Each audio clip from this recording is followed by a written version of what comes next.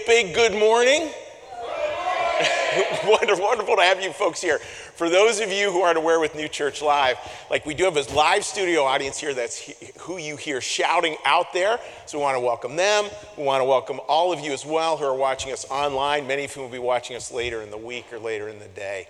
It's wonderful to have you here.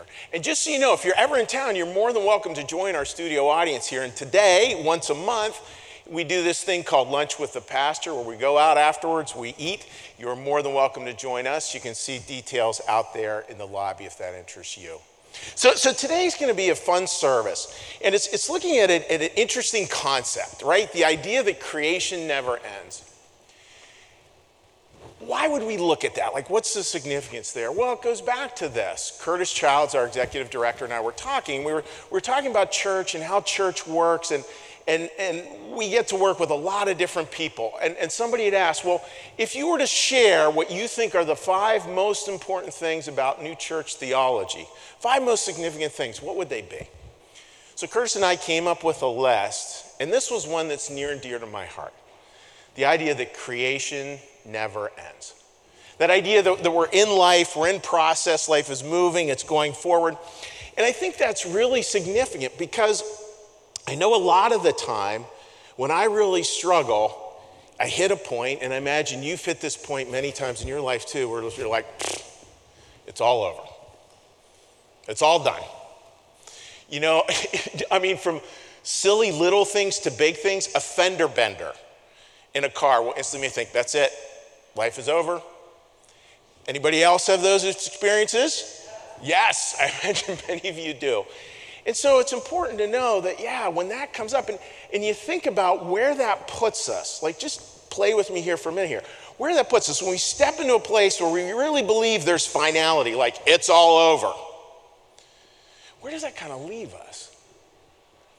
Doesn't leave us in a good place most of the time. So we have to back out of that and start to see a bigger picture. Now, today is not going to relieve any of us of the feeling of it's all over. You know, I mean, those feelings come, those feelings go.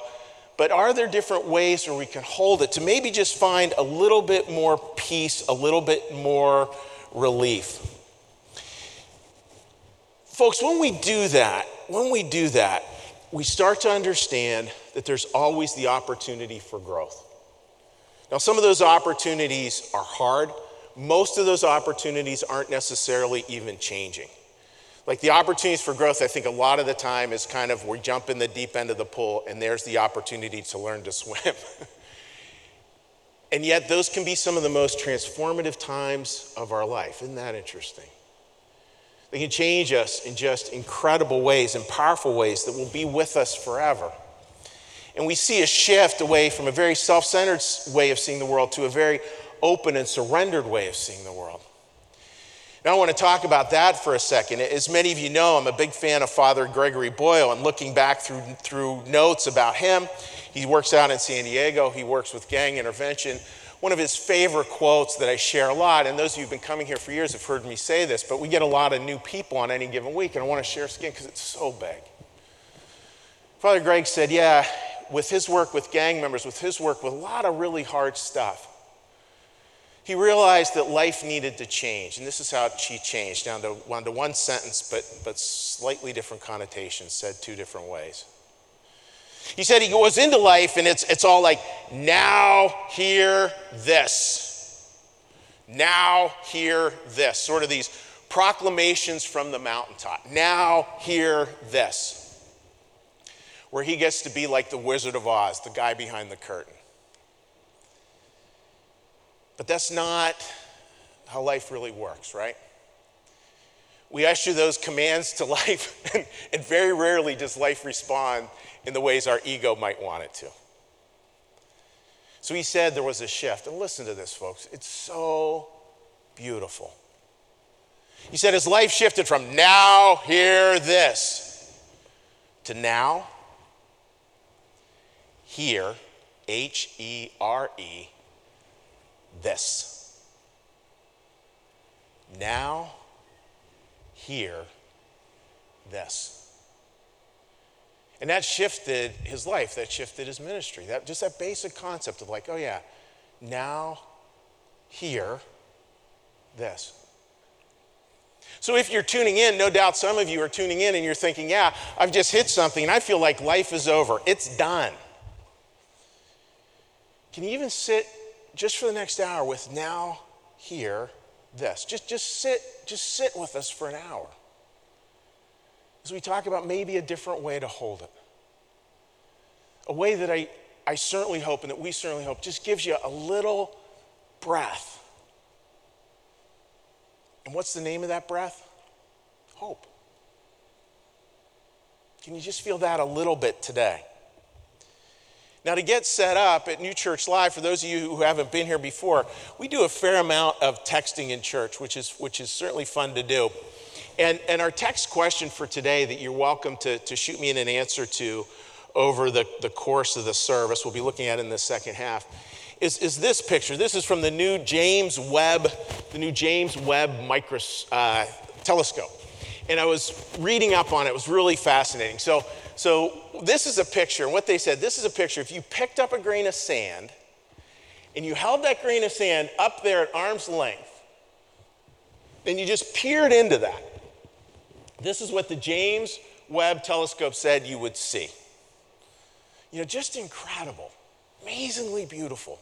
This little tiny thing that we couldn't even see. We couldn't even see, but this telescope allows us to just see through something that's pretty much invisible, to see not just a world, but to see worlds.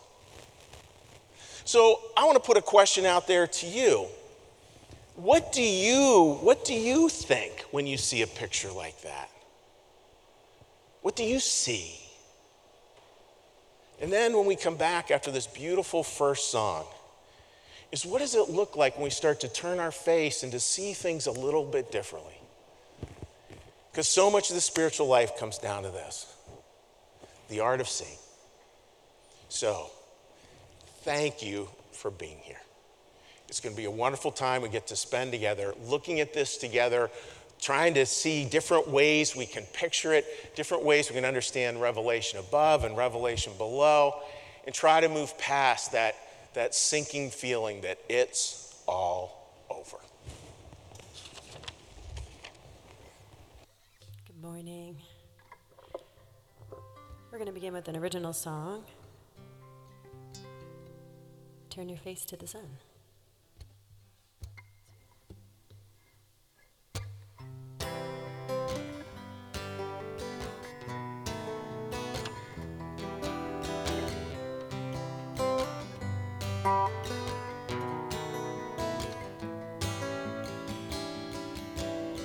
Turn your face to the sun, and the shadows fall behind you.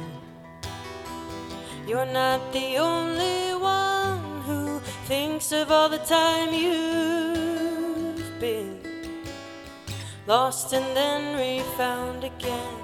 So inhale, then exhale again. Turn your face to the sun, and the shadows fall behind you. What we see mainly depends on what we look for. I'm completely free to become who I need to be. I'm not afraid of storms, for I am learning how to sail my ship. Oh, learning how to sail my ship. Oh, yeah.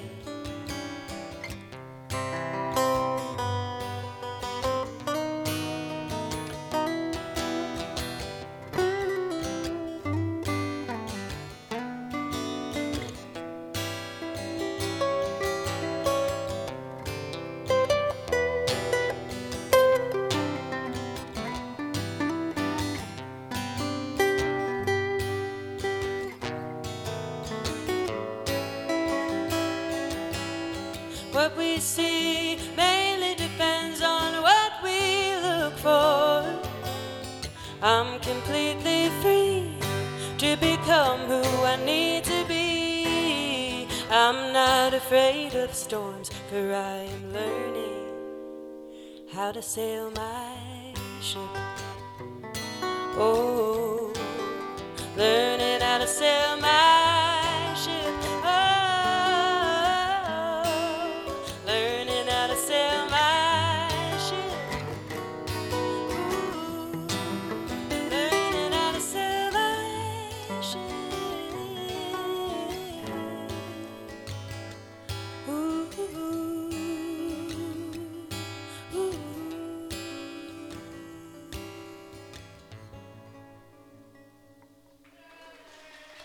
Thank you. I love that idea of like learning how to sail our ships, right? Because I'm pretty sure there should not be storms. And yet there are. And how do we learn how to sail through those? And today we're going to be touching on pieces of that. Because we're going to find ourselves in many different places in life. I think we all know that. A beautiful quote from Psalm 139. If I go to the heavens, you, God, are there. If I make my bed in the depths, you are there also. And I think that really is true, right? That God's kind of with it all. And folks, got a bunch of beautiful answers that you shared. And just continue texting throughout the service. It's really interesting hearing what a little picture like that, what it tells us. What it tells us about life and our place in it. What it tells us about how to sail our ship. What it tells us about how to face life on life's terms. Now, it's interesting, again, a quote that you will definitely hear if you hang out in Christian New Church circles a lot is this famous quote from Emanuel Swedenborg. The quote is, "Maintenance is perpetual creation." So that for anything, even to stay the same, it must be constantly changing. Now, it's interesting to do that, and you think about our lives, and we think, well, our lives, do they change that much? And the fact is they do. And yet, change can be an incredibly intimidating, scary thing. We see it, folks, with our bodies. Here's a quote for you.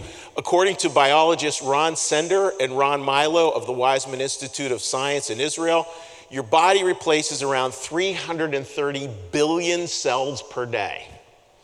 For those of you who don't know how many that equals, it equals a lot. At that rate, your body is making 3.8 million new cells every second.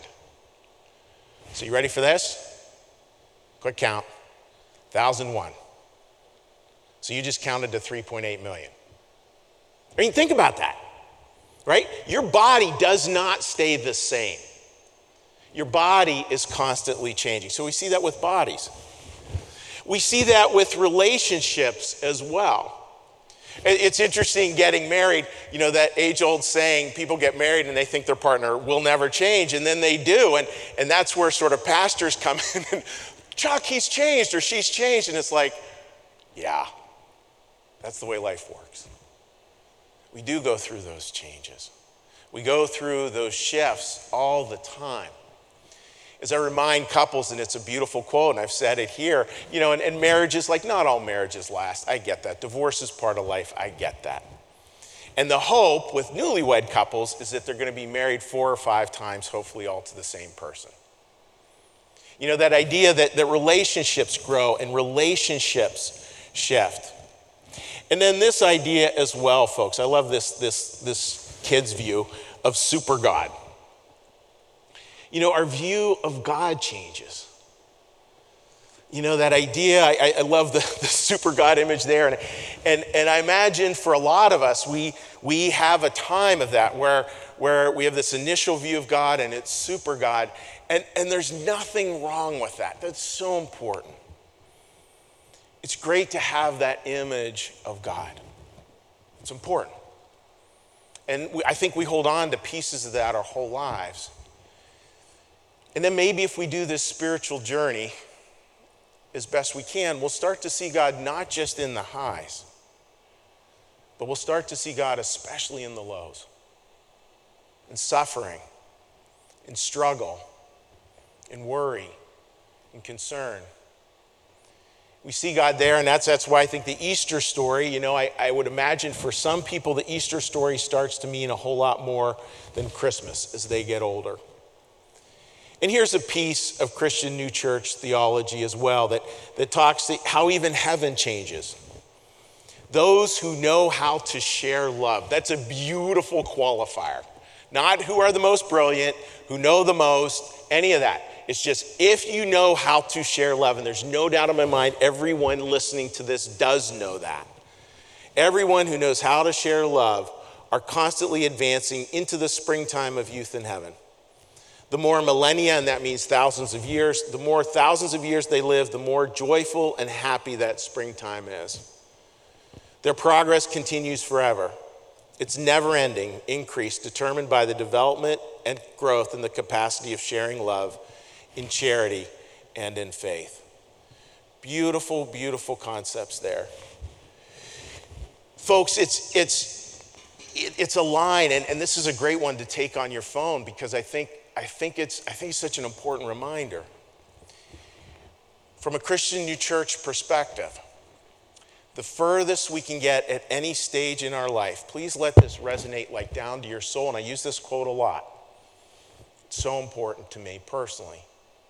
The furthest we can get at any stage in our life is a seed for the next. Think about that. It's always a seed. There's always something that the Lord is planting and growing. Now, a lot of the time, we can't see that. It's like a little grain of sand held out at arm's length. We can barely even see the grain of sand, much less the universe that's contained within it. But that's what I think faith, a big part of faith is knowing, yeah, it's a grain of sand. I don't see it all. I don't need to see it all. I just need to get that there's a seed here. Not even sure what it looks like. But there's a seed here, and that's going to be able to move forward and actually give birth to something in life. The question becomes, folks, why can't we embrace change then given all these givens? Like we know change is inevitable. We know change is coming. We know it's part of life, from our bodies to our relationships to our faith to our experience when we die in heaven. We know change is just what it's going to be about. Now, of course, there's knowns within that, right? There's a core, and that core that in most, I don't think changes because that's where our love really resides. That love is a constant. But outside of that, there's all kinds of changes that are going to happen. So why is it, do you think we have such a hard time with that? Why do we struggle with change? Why is change so scary? I mean, just imagine, we held life and we were able to say like, okay, what's the challenge now? And we were able to really live that constantly. That's not the game I play. I want it to be far more about the knowns, far more about comfort and safety. Here's some thoughts that I wanted to share on that, maybe answering this question, why can't we embrace change then given all these givens? We live in a world of perpetual creation, yet we crave security, stability, predictability, and constancy. And maybe you don't, so you just want to read and Chuck craves security, stability, predictability, constancy. In other words, we overvalue the comfort of knowns versus the discomfort of exploration. I think that's really true. I was listening to an author on a podcast, and he said, to celebrate what's called the year of Jubilee. It's a lot of theology around that, but he literally tries to do it. So he works in 7-year segments. So he'll work, and then he'll take a year off and get a new job. Now, I don't necessarily advise that. Please don't try that at home, as they would say. But it is an interesting perspective, right? Because he wants to constantly be looking at where God's calling him. And he knows he needs to stop doing what he was doing to discover what God would like him to do. Security or exploration. And he's got to choose that exploration. I love, again, Helen Keller's words, security is mostly a superstition. And we never really have it the way we might like it. So what does the Bible have to tell us about this? Well, I want to give you a concept here that I always found funny as a little kid, and as an adult, I think it really, really makes a lot of sense. A stiff-necked people. I think one of the biggest challenges is that we are stiff-necked. And just a little aside before going over the passage in depth, when we did our little kids talk this morning, I talked to the kids about think of yourself being stiff-necked, right? And probably all of us have had a day where we ended up with a crick in our neck or something, and we can't turn our neck. And those things are givens in life. But this is about a stiff-necked where we just can't see anything else but what is right in front of us, where we have real tunnel vision. Now, sometimes that tunnel vision can be a good thing. The example I used with talking to the kids was the idea that people go out and they love being birders, right? We'll say be birders or somebody who really likes to look at flowers. Well, that's sort of a tunnel vision of sorts. So we go out and we look at the birds, we see the birds, that's beautiful stuff. And we'll see things with that kind of tunnel vision that other people won't. And it's the same with the people who love flowers. But this is where it gets a little tricky. If all we see is the birds, we'll never see the flowers. And if all we see is the flowers, we'll never see the birds. And it's not saying, again, that kind of focus is a bad thing. That kind of focus is a really good thing, huge percentage of the time. But we need to also have this flexibility. We need to be able, friends, this is the sermon in 2 words. We need to be able to, 2 words, look around. To look around. And I think when we get to that point of despair, which we've all been to, of it's all over, it's all done, we're so into tunnel vision, it's really hard to look around. So let's step back now into the biblical context in which this is used. So the story is this. The children of Israel have been enslaved. That's an ancient story, thousands of years old, down in Egypt. Moses comes along. He's given the job by God to leave them out, to free my people. That gets celebrated in all kinds of Jewish traditions. So he leads them out, and then they get out, and they're in the middle of the desert, and they're like, Moses, this might not be such a good idea. Actually, Egypt's looking pretty good right now. We're out here in the desert. We're cold at night. We're hungry. We're this, we're that, we're the other thing. We're definitely not feeling comfortable or secure. Actually, slavery's looking pretty good.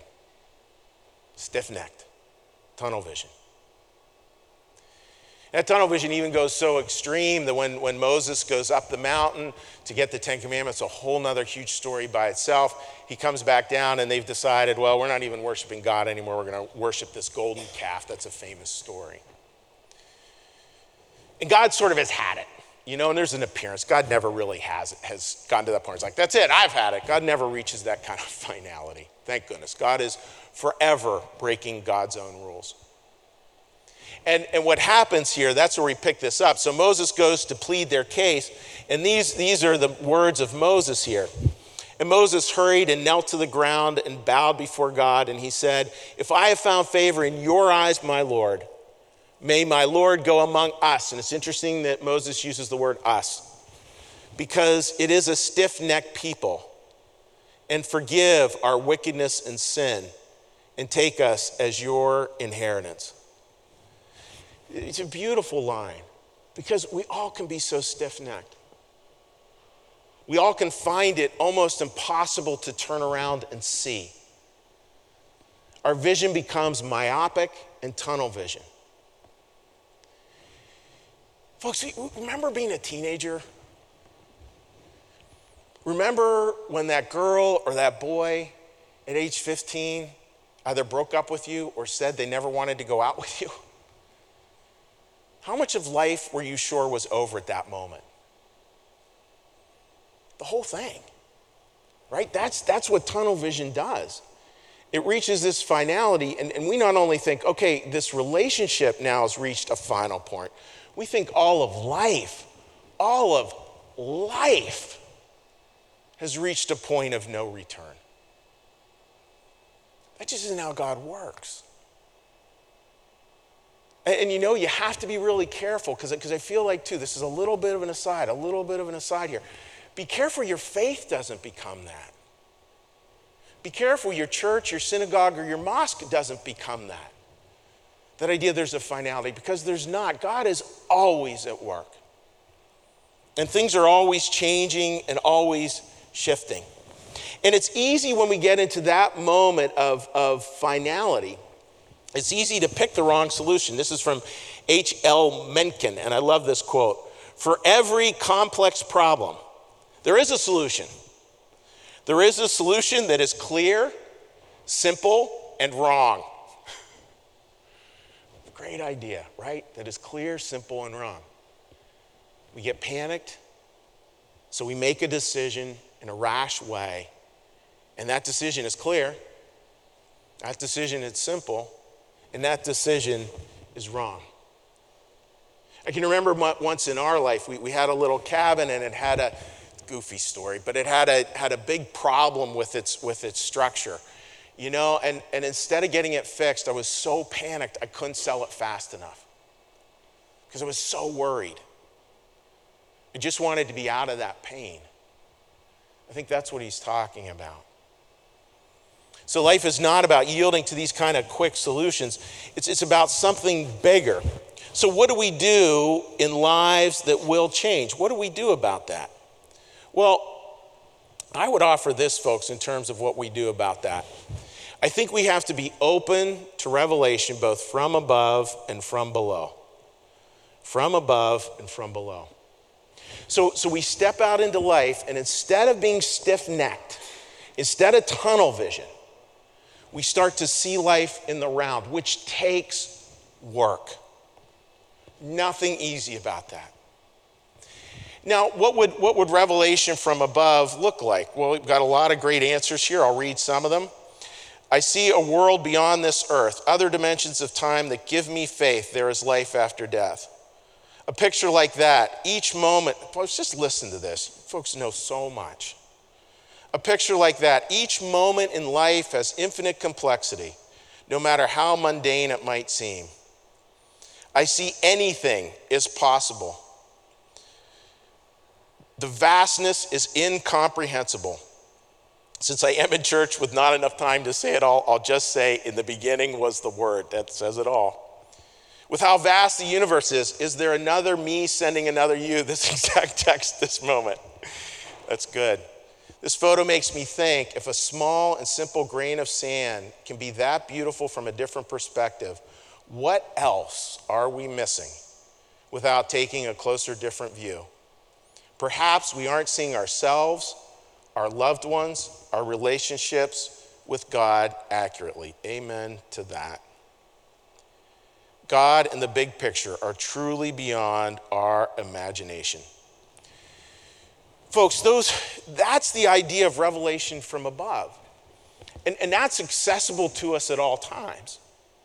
Right? So you just think of a moment like that, and we can sit in that moment, and we can start to see a vastness. We can do the work to see a vastness that's beyond this tunnel vision. You know, reading through those, and you know, we got many more, I'm sure, but it reminds me of that piece where Jesus says, if you have faith like a mustard seed, this little tiny bit, I feel like it's the same. Like, just if we can understand the beauty in a grain of sand. The beauty in a grain of sand. Or we don't just see it as like a point, but we see, as we're fond of saying in here, a portal. Something where we can start to see things in all kinds of miraculous ways going out the other end of it. Now, what about, folks, revelation from below? I think that revelation from below, that's where God has given us other people. And this one we'll be looking at next week. You know, relationships yield a lot of truth. Relationships yield a lot of truth. When we really believe, when we're really like, it's all over. It's all over. What a lonely place that is. A heartbreakingly lonely place. And what I want to tell you is there are people who are willing to join you in that place. And that's the revelation from below, where we start to see and understand the miracle that other people can be around us. that God is speaking through them often. And we all know the famous one with the flood, and God sends the boat and the helicopter, and the guy wonders, what did he send? And God's like, well, I sent the boat and the helicopter. Well, let me tell you what God sends the most of. Us. Us. Look at those you love. Look at those who you know care about you. Look at those who you know are willing to sacrifice for you in healthy ways.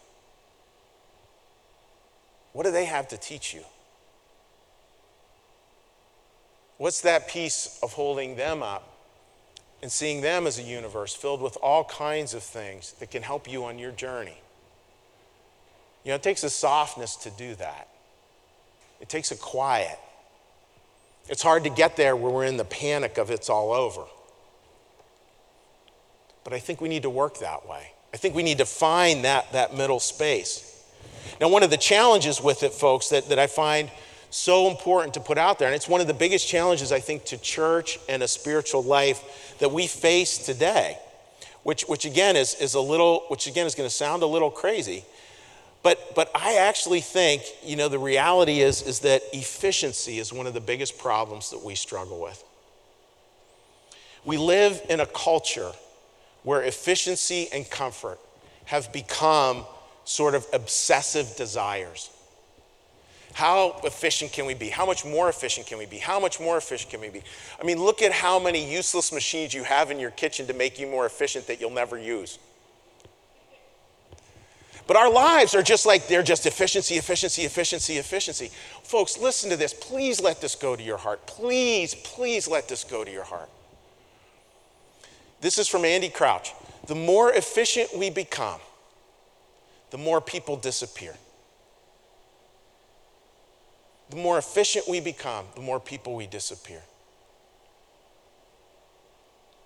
Think back. Think back, you know, and maybe for a younger audience, this might be hard to picture. Granted, I am being a little nostalgic here, so my apologies for that. Think back to that store you loved to go to as a kid because they knew your name and they knew your family. They may have even known it for generations. For me, that was Shoop's in Freeport, Pennsylvania. It was a men's clothing store, even though I was a boy. And John Shoop knew my parents. He actually dated my mother for a little bit, you know, actually knew all the family. And he would come out with these really cheap plastic rings. We get to pick a ring every time we went in the store.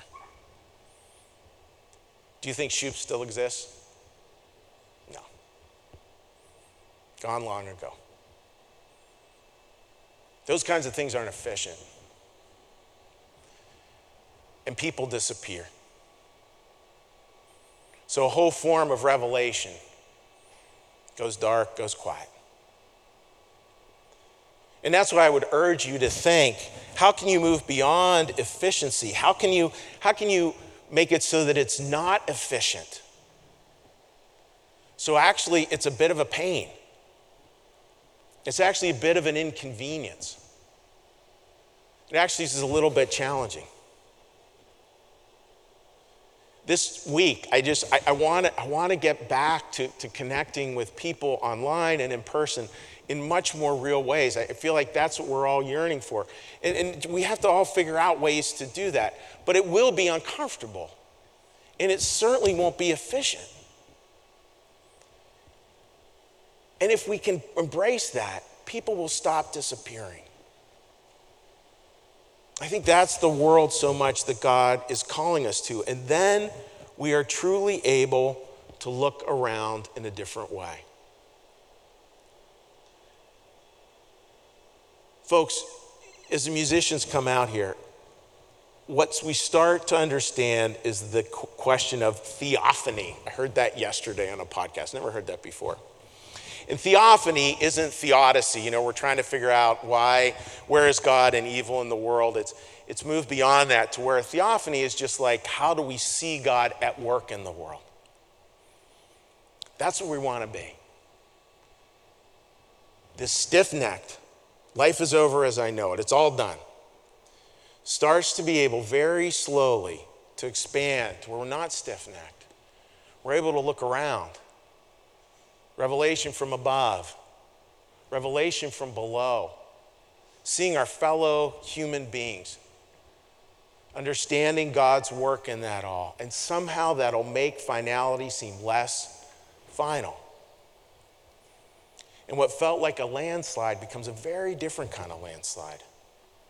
A very different way of understanding love in the Lord's divine providence.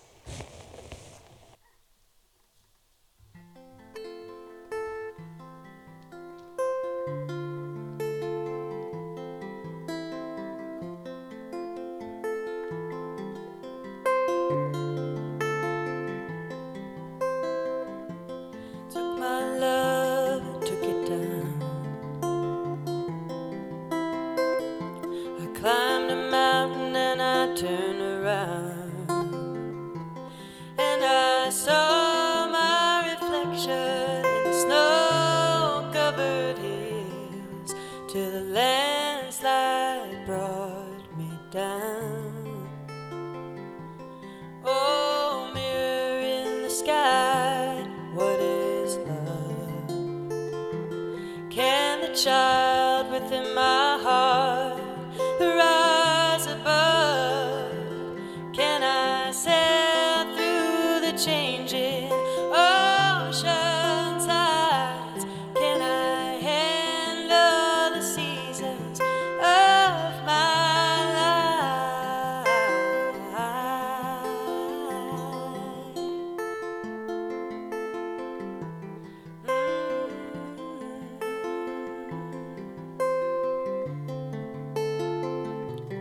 Well, I've been afraid of changing, 'cause I built my life around you. But time makes you bolder, even children get older. I'm getting older too.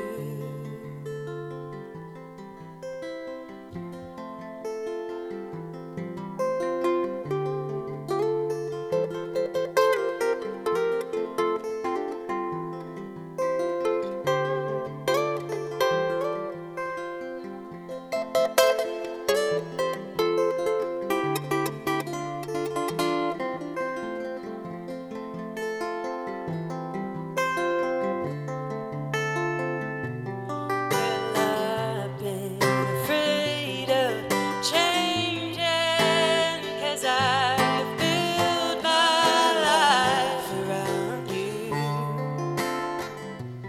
But time makes you bolder, even children get older.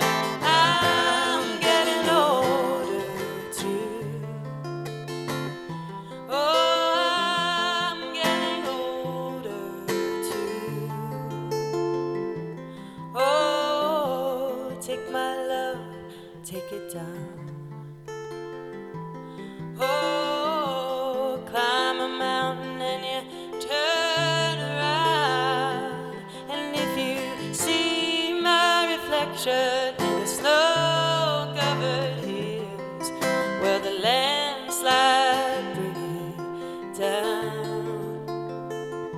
And if you see my reflection in the snow-covered hills,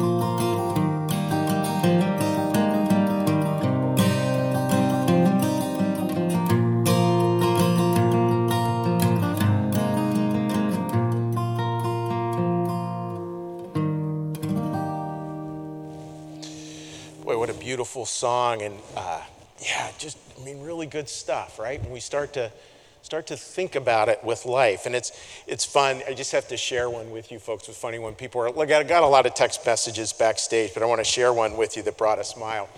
And it's that whole idea of like, when we move away from efficiency, we start to discover other people, and if we're just purely focused on efficiency, rushing through life, people start to disappear. And this one person was talking about their old school dentist. The dentist, when I was young, always wrote a prescription for free ice cream at the drugstore. I want to know that dentist right there. You know, because that's the world we want. That's the world that reminds us it's never over. That dentist probably wrote hundreds of prescriptions for ice cream. And probably wrote one to a 14-year-old who thought life was done. And I dare say it made a difference. I think maybe, and this may sound a little strange, I think maybe God is saying, yep, you're stiff-necked, but actually I need you to be a new kind of stiff-necked. One of the beautiful parts of being a pastor in the Christian New Church is we really believe all other faiths have something to say. We're not the only voice in the choir. It's a choir. And it's beautiful to be able to hear what the other voices have to say. So in getting ready for today's service, I was looking back to what a rabbi, how he taught on this, and it was beautiful. He said, yes, may we be stiff-necked in our disobedience. That is true. But more importantly, may we be stiff-necked with our loyalty as well. So yes, he's saying, yep, we were disobedient. There's a stiff-neckedness around that. Say that 10 times fast. But he's saying that's going to shift into being stiff-necked to our loyalty. And what's it loyal to? To God and each other. It's that simple. That will not always be efficient.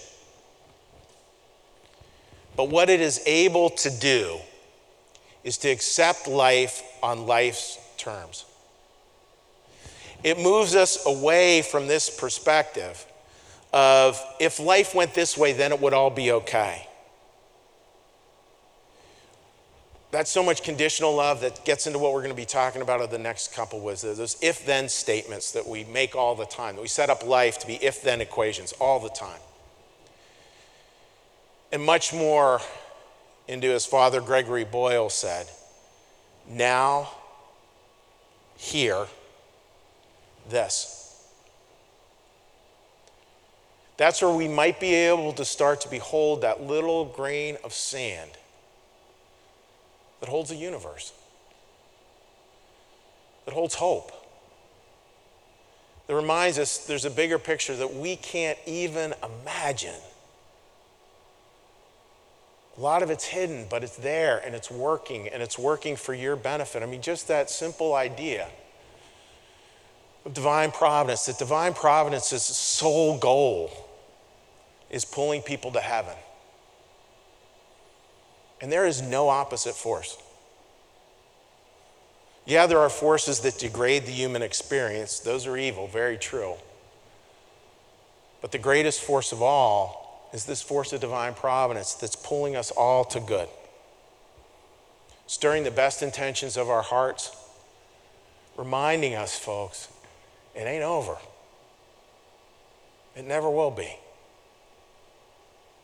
Why? Because love never ends. Because love never ends. Amen. What we're going to do now, folks, is now I'm going to offer a prayer. Then we'll say the Lord's Prayer. You're welcome to listen to that. And then at the end, we'll do a little blessing as we go into our final song. So please join me in a prayer. Lord, we stand here as a stiff-necked people, all of us. Those places where we have tunnel vision, those places where we struggle to see in the round. Lord, help us to see more widely. Help us to see more broadly. Help us to see birds and flowers. Help us to see blessings. Help us to see breakings.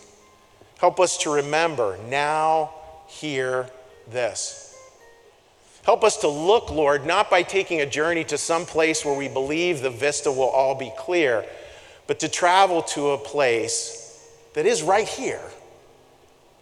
Literally stepping into our lives as they are, seeing what unfolds right here, right now. Help us to live that. Here comes the Son. Our Father, who art in the heavens, hallowed be thy name. Thy kingdom come, thy will be done, as in heaven, so upon the earth. Give us this day our daily bread, and forgive us our debts, as we also forgive our debtors. And lead us not into temptation, but deliver us from evil.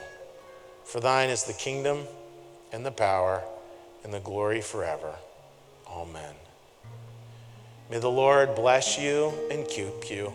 May the Lord make his face to shine upon you and be gracious unto you. May the Lord lift up his countenance upon you, bring you peace, and bring you home. Amen.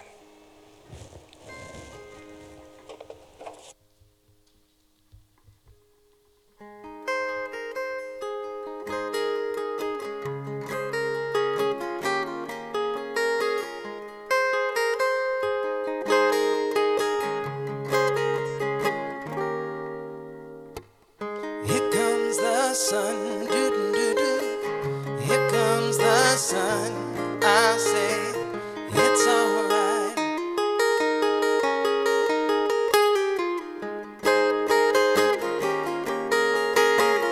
Little darling, after a long, cold, lonely winter.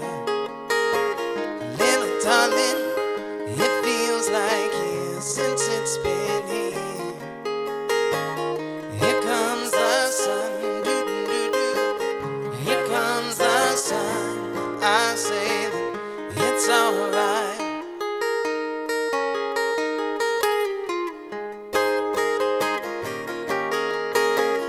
Little darling, the smiles return into the faces.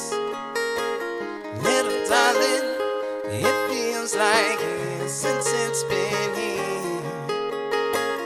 Here comes the sun, doo-doo-doo-doo. Here comes the sun. I say that it's alright.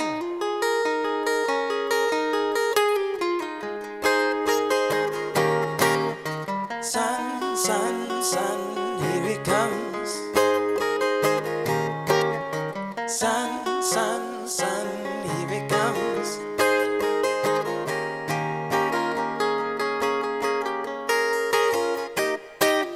Little darling, I feel the ice is slowly melting. Little darling, it feels like years since it's been here.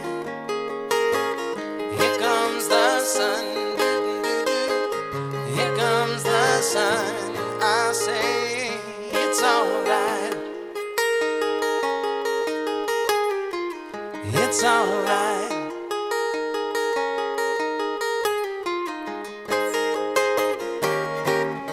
Sun, sun, sun, here it comes. Thank you.